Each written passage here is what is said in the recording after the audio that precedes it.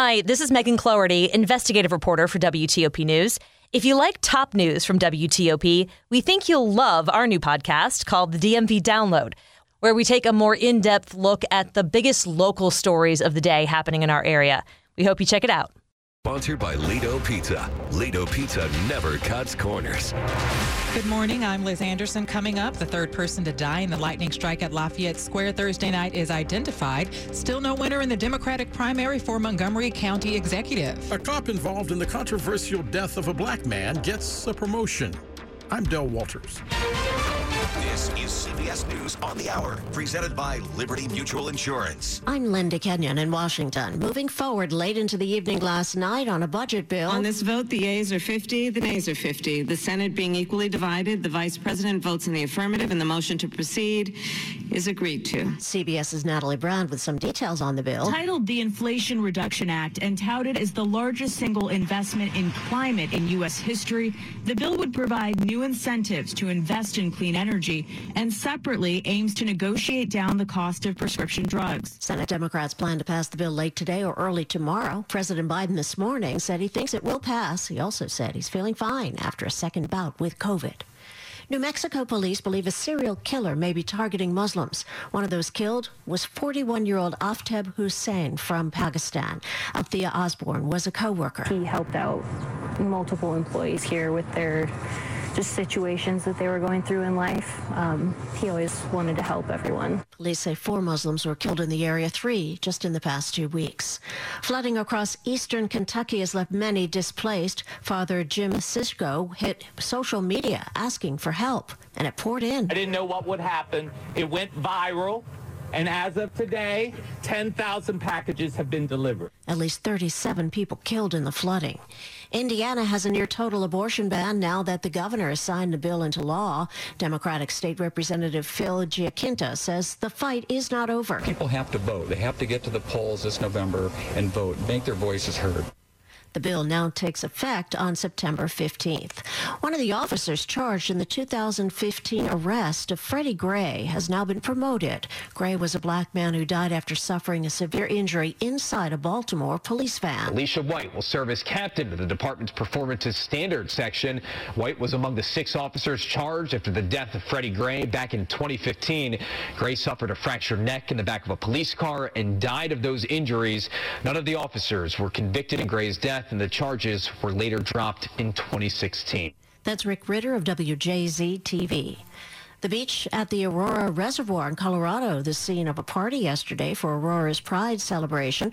One of the things being offered, the monkeypox vaccine. This person isn't that worried about the monkeypox, but did decide that it's better safe than sorry. Get it controlled now than later when it's way, way worse. 80 cases of monkeypox are reported in Colorado alone, more than 7,000 nationwide. This is CBS News. Liberty Mutual customizes your car and home insurance, so you only pay for what you need. Visit libertymutual.com to learn more. 8:03 Sunday morning, August the 7th. It'll be partly to mostly sunny for us. Chance of late-day storms and highs in the low 90s.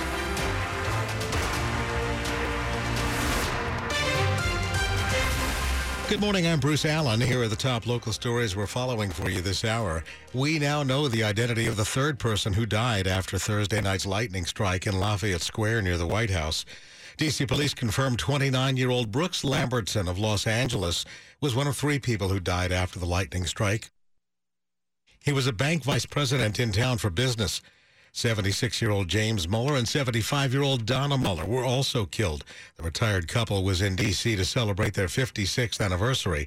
One other victim of that lightning strike remains in a hospital in critical condition. Election 2022 on WTOP. The Democratic primary for Montgomery County Executive is still too close to call. After provisional votes were counted yesterday, incumbent Mark Elrich leads challenger David Blair by just 42 votes. Elrich declared victory late last night on Twitter. Challenger David Blair has not yet commented. Under state election law, the trailing candidate can request a recount within 3 days of certification of the vote. The Montgomery County Board of Elections told us last night It has 34 ballots left to be scanned, and that's expected to happen later today. One of the 6 Baltimore police officers who faced charges in the deadly 2015 arrest of Freddie Gray has been promoted. Lieutenant Alicia White is now Captain White. The Baltimore Sun reports she will serve as the captain of the department's Performance Standards section. That section conducts audits and inspections to make sure the agency is properly following its policies. White was one of 6 Baltimore cops charged in connection with the death of Freddie Gray. 3 were acquitted. Charges against the other 3 were subsequently dropped. Gray, who was black, suffered a severe spinal cord injury inside a police van. He died days later. Baltimore erupted in anger. I wasn't here, but I understand the downtown locker room, the local shoe store, was looted. His death prompting days of unrest. The case attracting nationwide attention. Del Walters, WTOP News. An arrest in the case of racist graffiti found at a church in Anne Arundel County. Police arrested 66-year-old Donald Hood, Jr. He's charged with multiple hate crimes as well as malicious destruction of property for the racist slur found on the doors of the Kingdom Celebration Center in Gambrills. Hood was identified after police looked over church's security video footage. There was a similar incident at that same church last month. After more than a year away, a beloved part of the Arlington community is reopening. This time across the river in D.C., Whitlow's will move to 9th Street Northwest. It was really hard, actually. Since June of last year, when the popular Clarendon bar closed, co-owner John Williams has been dreaming about the return of Whitlow's. We just had our first staff meeting. Everyone's so excited. The bar is reopening on 9th Street near the 930 Club after more than 2 decades in Arlington. I'm confident we'll be open this month. Getting the old staff back together, very excited to work with them and give them jobs again. Whitlow's left Clarendon at a time when many bars and restaurants were struggling to stay afloat amid the pandemic. Differences with their landlord was the final straw. Annalisa Gale, WTOP News.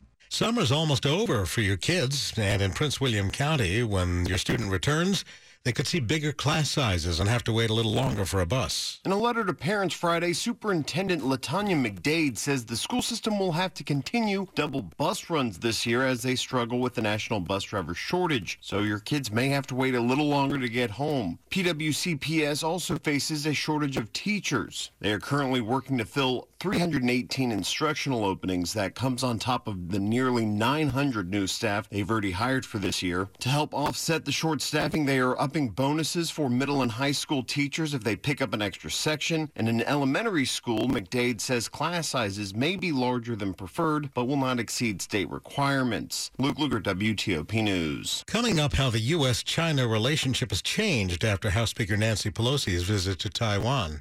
It's 8:07. Yeah, let me have a barbecue, roasted corn, hand-dipped ice cream, fried Oreo, root beer float, cotton candy, kettle corn, and a funnel cake. Sir, what do you think this is, the Montgomery County Fair? It's fair time August 12th through the 20th at the Fairgrounds in Gaithersburg, and kids 11 and under are free every day. Enjoy affordable family fun, great rides, food, animals,